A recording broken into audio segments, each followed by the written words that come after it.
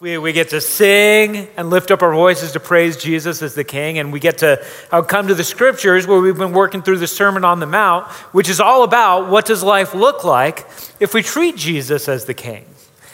And the specific area that we're going to look at in the passage this morning that Jesus is going to take on is probably at the center of ways that there's a battleground in our culture. In fact, we're in a culture that doesn't talk a lot about sin.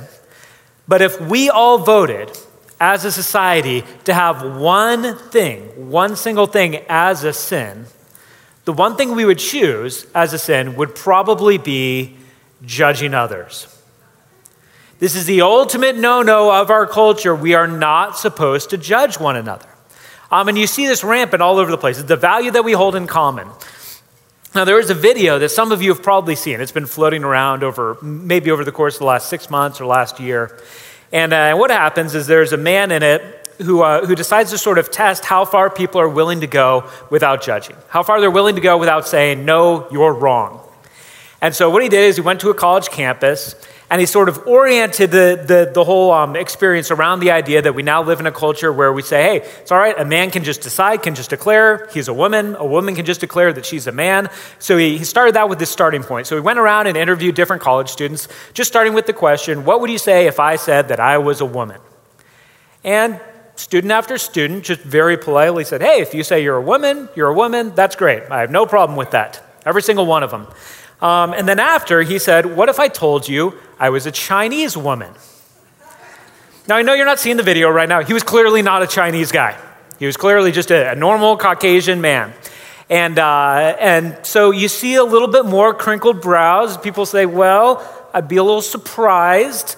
But if you say you're Chinese, who am I to judge? You can be Chinese. You can be a Chinese woman. That's fine.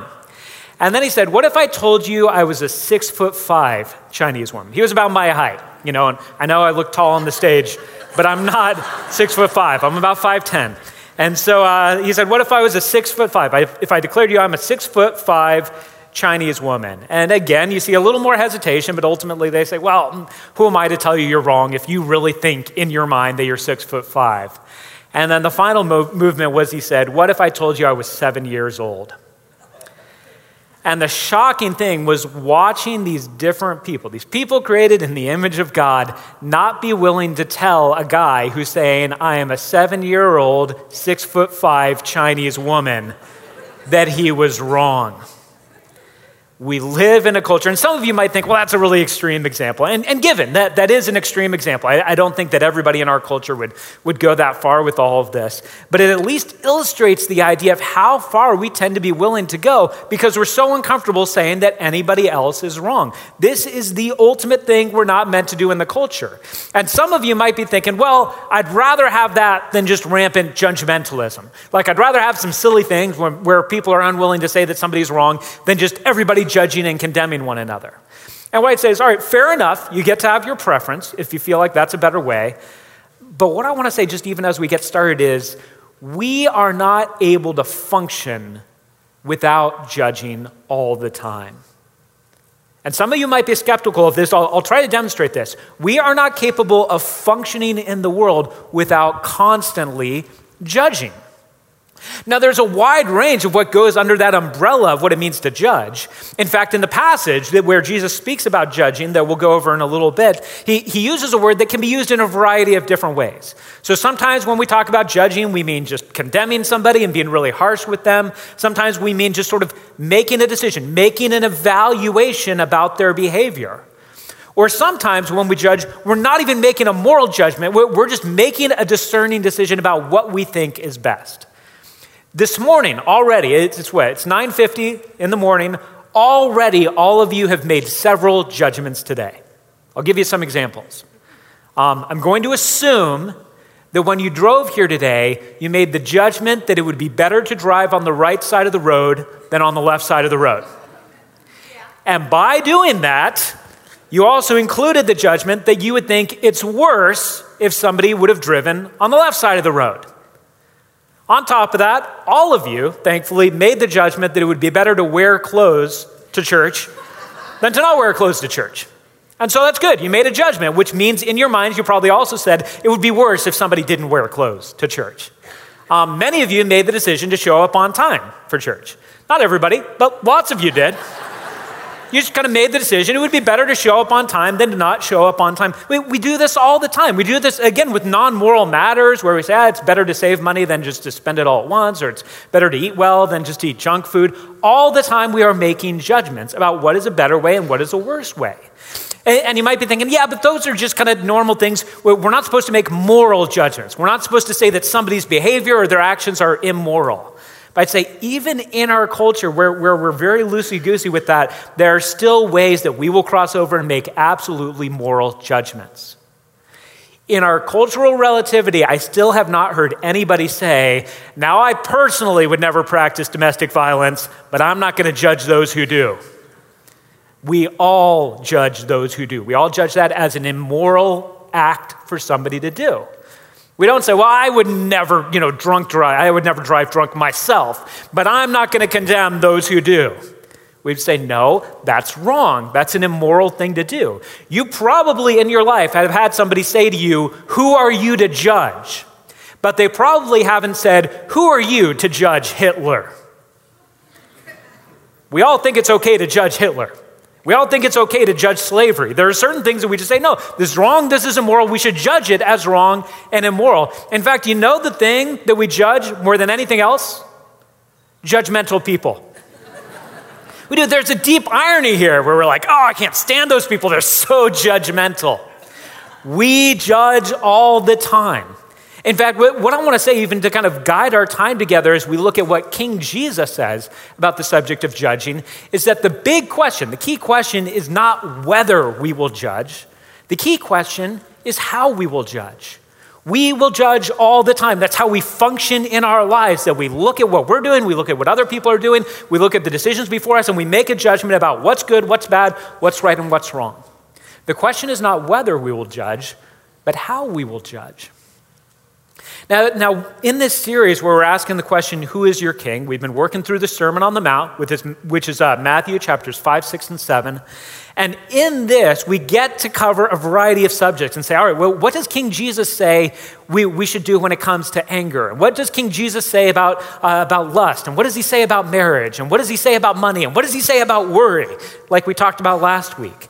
This morning, we get to see what Jesus says about the area of judging. And as we walk through it, we're going to walk through Matthew chapter 7, verses 1 through 6.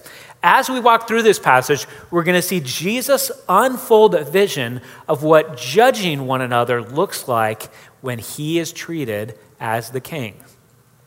So this passage kind of has three movements to it, three sections to it. So we'll start in each one of them. We're going to see Jesus give us some insight into when we judge, how we should do it. And the first one is in verses 1 through 2. And what Jesus is going to tell us in this is, when you judge, be consistent. In other words, when you judge, don't have all kinds of different standards that you use. When you judge, be consistent. Now we're going to start just with the first three words. Matthew chapter 7, verse 1, Jesus says, do not judge. Now here's why I want to pause here. First of all, have you noticed that every person in America has this verse memorized? At least the first three words of it. You might be thinking, Christians, people who have followed Jesus for 50 years and read the Bible over and over again, and then people who have never stepped foot in a church and never opened a Bible, they know that this is in there. Do not judge. Now, on the surface, if we just take this as it is, you might say, well, it appears that what Jesus is saying is that it is never appropriate for us to pass judgment. And that would seem to fly in the face of everything that I've said so far in the introduction. You might be thinking, all right, Dan, you're saying it's not whether we judge, but how we judge. We are all going to judge. That's what Dan says. Jesus says, do not judge. And you might be thinking, Dan, I'm going to go with Jesus here. And if that's what you're thinking, first of all, I commend you on that. You should go with Jesus. You should go with Scripture over me. If I say anything up here and you think, I don't think that that's right with what the Bible says, you go with the Bible over me. But at the very least on this, we should pause and say, I'm suspicious, I'm hesitant to believe that what Jesus is saying when he says, do not judge, is that judgment is never appropriate. That's a little bit hard to believe. It's not impossible. It's a little hard to believe.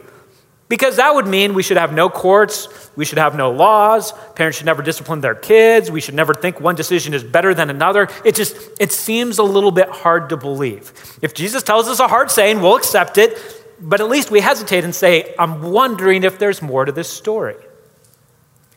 And further, what would make us wonder if there's more to the story is that Jesus seems to tell us the opposite of this just a few verses later. In a few weeks, we'll get to a passage in Matthew chapter 7, verses 15 and 16, where Jesus says this. In fact, if you have an open Bible, this is probably on the same page. He says, watch out for false prophets. They come to you in sheep's clothing, but inwardly they are ferocious wolves. By their fruit, you will recognize them. So Jesus says, all right, there's false prophets, there's false teachers out there, and I want you to be able to recognize who they are. And the way you're going to recognize who they are is by their fruit, which means by the result that their teaching has in their own life and in the lives of the people who listen to them. Just pause and think for a moment. What are you going to have to do if you are going to recognize a false prophet? You're going to have to judge. So 14 verses later, Jesus is saying, I want you to pass judgment so that you can recognize false prophets. But you could say, all right, well, he doesn't actually use the word judge in this, though. Maybe there's something different at stake. But let me bring up some passages where the Apostle Paul uses the very same word that Jesus uses here for judgment and tells us more about it. So these are going to be some verses from 1 Corinthians. The first one is chapter 5, verse 3. Here's the basic context. The basic context is that there's an immoral situation going on in Corinth. There's a sexually immoral relationship, and the church has just been very, very tolerant. They're like, we're not going to judge. We're not going to tell them they're wrong. And the Apostle Paul writes in this letter and says, for my part, even though I am not physically present, I am with you in spirit. As one who is present with you in this way, I have already passed judgment in the name of our Lord Jesus on the one who has been doing this. Jesus says, do not judge. And Paul says, I judge. I've judged him, and you should judge him. One chapter later, in chapter 6, Paul's talking to the church because there's all kinds of lawsuits. The Christians are all suing one another, and Paul sees this as a really bad thing, that they're going to secular courts to sort out their matters. So in 1 Corinthians 6, verse 5, he says, I say this to shame you. First of all, what a way to start. I say this to shame you. This is the thing we can't do in the United States. The idea that Paul is saying, I'm about to tell you something that should make you feel bad about yourself. I say this to shame you. Is it possible that there is nobody among you wise enough to judge a dispute between believers? Paul says you should be ashamed of yourself that you're not passing judgment, that you're not setting somebody up and saying this person is wise enough to sort out this matter by making a judgment.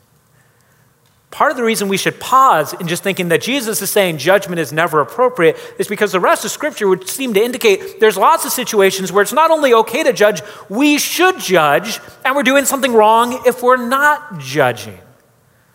So we do need to come back then and say, all right, well let's say maybe you're with me or you're at least willing to go along to say, I'm open to the idea that there's more going on here. That when Jesus says, do not judge, there's a bigger picture of what he's getting at other than just, it's never appropriate to pass judgment ever. So let's look at the rest of verses 1 and 2 and see how that may help us. So he does start with the statement, do not judge, or you too will be judged. Now, at the very least, and I'll tell you, this might be a little bit subjective on my part, but I'll just say, that sounds to me a lot more like a warning than a prohibition. Sounds a lot more like, hey, watch out. If you're going to judge, others will judge you too. And then he expounds upon that in verse 2. For in the same way you judge others, you will be judged. And with the measure you see, it will be measured to you. Jesus says, if you judge, others are going to judge you. In fact, they're going to use the same standard that you use for them. They're going to use that right back for you. And even if you don't necessarily believe that the Bible is God's word, you all know that at least in some senses, what Jesus is saying is true. I mean, this happens. If you are somebody that is very clear about your standard for others, they are going to throw it back in your face when you violate that standard. This is the great thing about parenting. You get to have this happen all the time. The kids are like, hey, I thought you said that wasn't a healthy food. What's going on there? Hey, I thought you said I shouldn't spend lots and lots of time on my phone. What's going on? We constantly get that. If you're ever in a heated discussion with somebody and then you say to them, you shouldn't yell, prepare to have irony thrown in your face. This is just a true statement. Jesus, at the very least, he's just making a truism of saying, hey, the way that you judge people is the way that you're going to be judged. But it's not simply that Jesus is warning us about how we judge one another and how they're going to judge us. There's something deeper at stake because he's talking also about the way that we are judged by God. The standard that we use is a standard that is used for us. And some of you might be thinking, well, but that's weird because what if I have no standard? I mean, what if I just say I'm never, at least out loud, going to judge anyone ever so that God will use that same standard with me and never judge me for anything? Jesus is not saying that we get to hold God hostage with our standard. That's not how it works. God is not mocked. God is not manipulated. God is in charge. He's the one that sets the standard. But at the very least, I think what Jesus is bringing up is that God frequently will humble us by making known to us when we are violating the standard we've adopted. He's able to do that. He's able to discipline us. He's able to humble us in that way. And part of what Jesus is getting at here is just the idea that he's saying, all right, when it comes to judgment, if you're going to do it right, you need to start by recognizing we are all in the same boat. You are not on the throne. You are not in the judgment seat looking down upon everybody else, evaluating their lives. You are simply one other person who is bound to the standard of God. We are all in the same boat. We are all in the same situation. If you're making a judgment about somebody else's behavior and saying that's wrong behavior, then you should be making the exact same judgment about your own behavior and saying it's wrong if they do it, it's wrong if I do it. It's good if I do it, it's good if they do it. And we don't frequently want to do that. We tend to have a standard for others and not be real excited about holding ourselves to that same standard. So again, if we're going to look at this and say, all right, Jesus says do not judge, but he doesn't mean that it's never appropriate to have any judgment ever because we're even commanded to judge at points. What does he mean? Let's try to nail this down. What does he mean by this strong warning or prohibition? And I think to boil it down, what Jesus, maybe the best way to put it, applies to a passage that we'll go over next week. Next week, we'll go over the next passage in Matthew 7, and as part of that passage, it's when Jesus gives the golden rule, or what's known as the golden rule, when he says, do unto others what you would want them to do unto you. So just apply that for a moment to judging. Say, judge others in the way that you would want them to judge you. And I know some of you right now are thinking, I don't want them to judge me at all. But I'm just going to say, in your better moments, that's not true. In your better moments, you do want people who care about you to speak truth into your life so that you can grow. You want people to judge you, not because they're condemning you, not because they're dismissing you, not because they're just looking to make you feel bad, but people making judgments about how you're behaving so that you can grow and so that you can stop doing destructive things and you can start living more fully for Jesus. I get a few times a year, I get to go and speak to the men's Wednesday night Bible study. And I love doing it, and they give me like an hour to talk there. So I'm just like, great, I got time to say everything I want. And so before I even get into the message most of the time, before we even get into the passage we're going through, I usually spend just 5 or 10 minutes and try to give some kind of encouragement about God's calling for those of us who are men. And to say, there's a unique calling for us as men to take the sacrificial lead. That there's a unique calling for us as men, especially those of us who are married, for us to love and sacrificially care for the needs of our wives, for us to look to raise up our kids and take the spiritual lead in our home instead of just assuming that that's going to happen at youth group or with our wives or in some other way. It is our calling as men to step forward and lay down our lives and take the sacrificial lead. Now, if any man from Wednesday night Bible study was watching how I was living and was saying, Dan's not living up to that, I would want, and I say I wouldn't want, but I would. I think you know what I mean. I don't want anybody to come up to me and tell me I'm doing something wrong. But ultimately I do. And if one of those guys came up and he didn't blast me, but he just said, hey, Dan, you've talked about this, and I think you're right about what Scripture says about our calling as men. But man, I saw the way that you handled this with your kid, or I saw the way that you handled this with Karina, and I just don't think you're living what you're talking about. That is the kind of judgment I would want. I would want to be judged in that way. And so then that tells me, all right, if I see something in somebody else, it's not my calling to go and blast them. It's not my calling to go and try to make them feel low. It's my calling to go to them as a brother and say, here's what God calls all of us to do. I want to come alongside you. I want to expose where I think you're falling short so that we can follow Jesus together. Judge in the way you would want others to judge you. In judgment, be consistent. But now Jesus moves on to an illustration. He says, all right, let me give you a picture of this in verses 3 through 5. So he moves on from saying, when you judge, be consistent, to saying, when you judge, be constructive. Have this be something that's helpful. And so in verse 3, the illustration begins, why do you look at the speck of sawdust in your brother's eye and pay no attention to the plank in your own eye? And if you've never heard this passage before, this is just funny. This is just Jesus being wildly exaggerative. He's saying, all right, you're walking around and you notice that there's some guy that has a little speck of sawdust in his eye, and you're like, well, that guy's got a problem.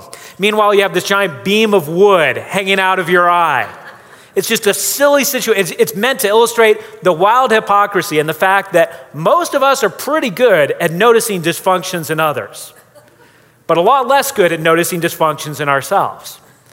So in verses 4 through 5, he finishes the illustration. He says, how can you say to your brother, let me take that speck out of your eye, when all the time there is a plank in your own eye? You hypocrite.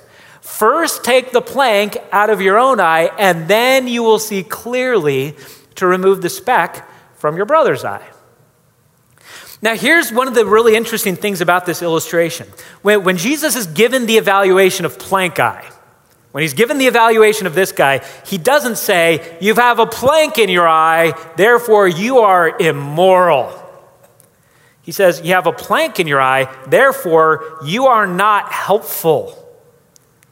His problem is practical. It's not even moral at this point. He's not saying you're a bad person for having that plank there. He's saying, how are you going to help? You're going to be like, all right, hold on. I've only got one good eye. I'm going to help you with that. And it also could be kind of dangerous for them because if you turn, I mean, it's silly. You can't help in that situation. And Jesus is making an assumption here that's really important for all of us right now. Jesus is assuming that the reason you're judging is because you want to help. Just take that in for a second.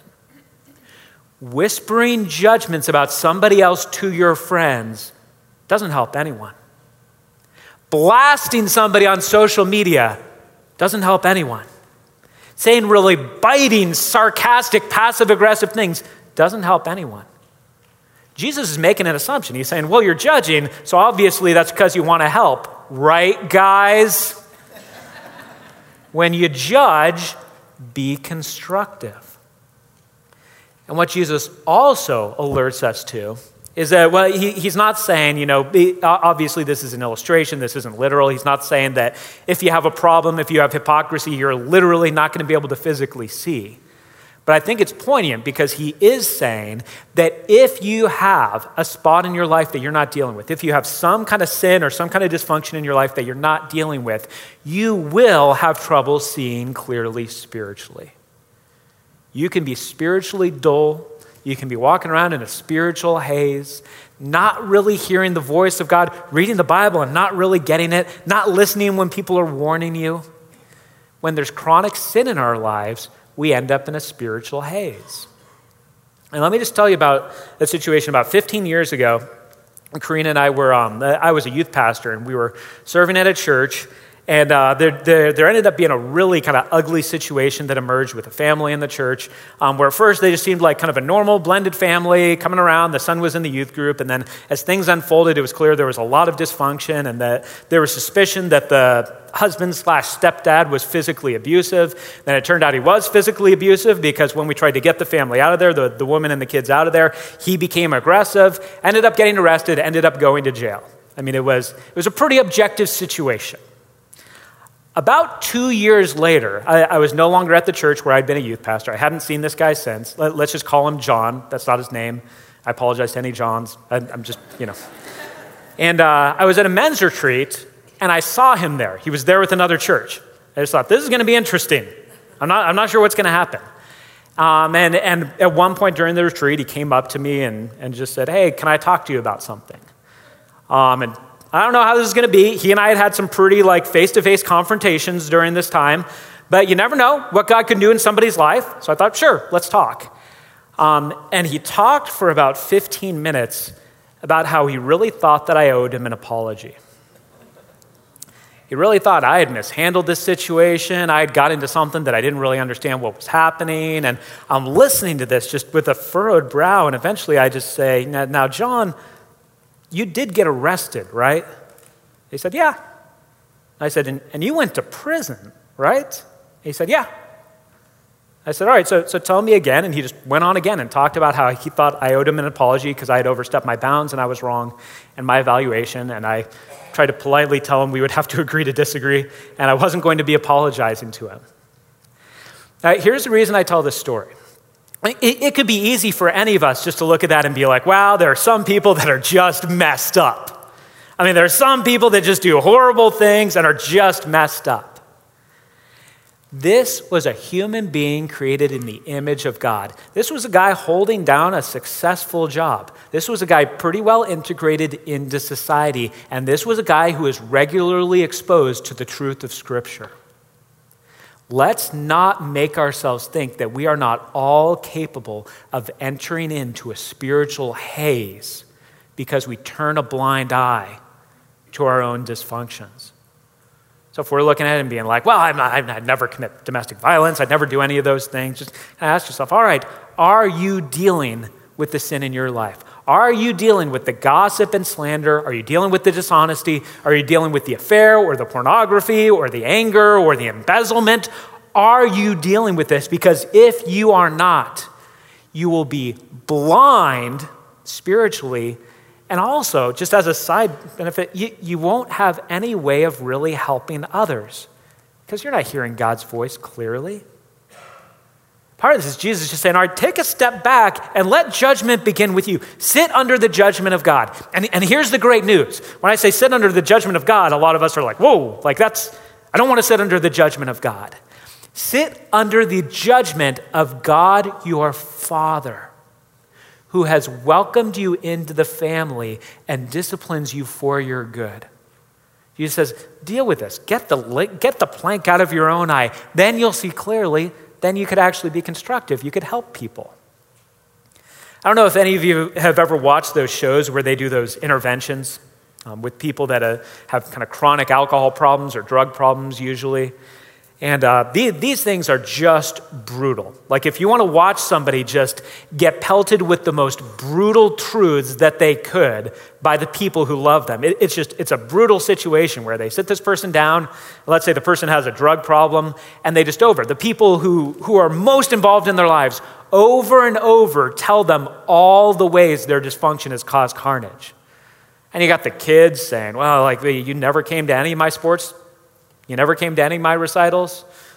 There was one time that you just passed out drunk and we were all afraid of what was going to happen. They just let them down. Then you have parents saying, you blew so much money that we gave you. We kept giving you money so you could take care of this and you never did. And then you have friends say, you put my kids in danger because they just tell them the most brutal things.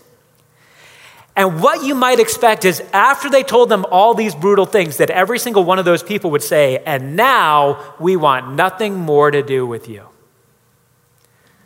But that's not what they say at all. They say, we care so much about you that we are telling you the truth so that you can get help. And you know what? We'll pay for it if you go into this treatment center. And we'll take care of the kids when you go into this treatment center. And we'll make sure things are. And as soon as you get out, when you're ready to go, we are going to be your support network. We are telling you the truth so that you can get help. That is a picture. That is a snapshot of the kind of kingdom judgment that Jesus wants happening among his people. That in our small groups and in our families and our friendships, we would love one another enough to tell each other brutal truths, the things that we don't want to hear. But would do it in a spirit when we say, I am here to be constructive. I am here to walk with you. I'm on the narrow path along with you. Anything you need, anything that will help you, whether it's money or support or friendship or accountability, whatever it is, I am on this road with you. I'm not judging you to cast you off. I'm judging you to help you. Jesus says, when we judge, we've got to be consistent. And when we judge, we should be constructive. And then finally, in one verse that seems like kind of a weird verse in there, he finally says, when you judge, be careful.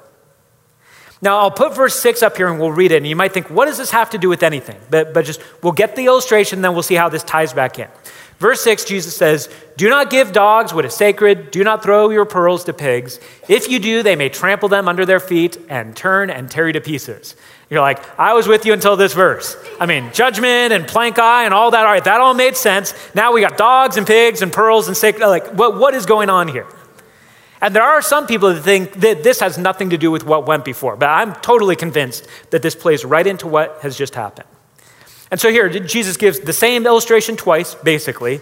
Dogs and pigs, it's the same group of people. The pearls and the sacred things, that's the same thing. He's basically saying, all right, if you have something sacred, if you have something valuable, you don't give it to someone or something that's going to abuse those things, that's not going to value those things.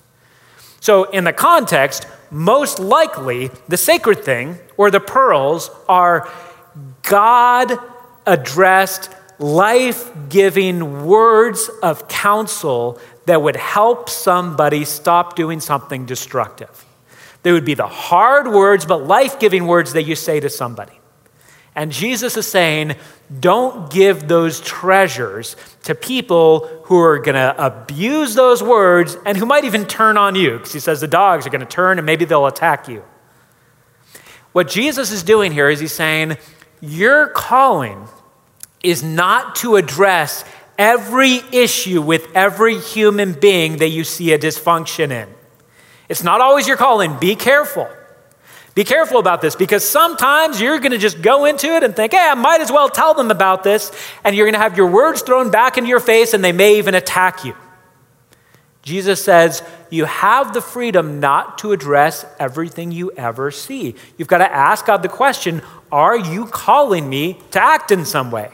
Are you calling me to speak up? Is this somebody who's involved enough in my life that I'm the person that should speak up? Is this an important enough issue that I should say something about this instead of just letting it go? You've got to discern those different things.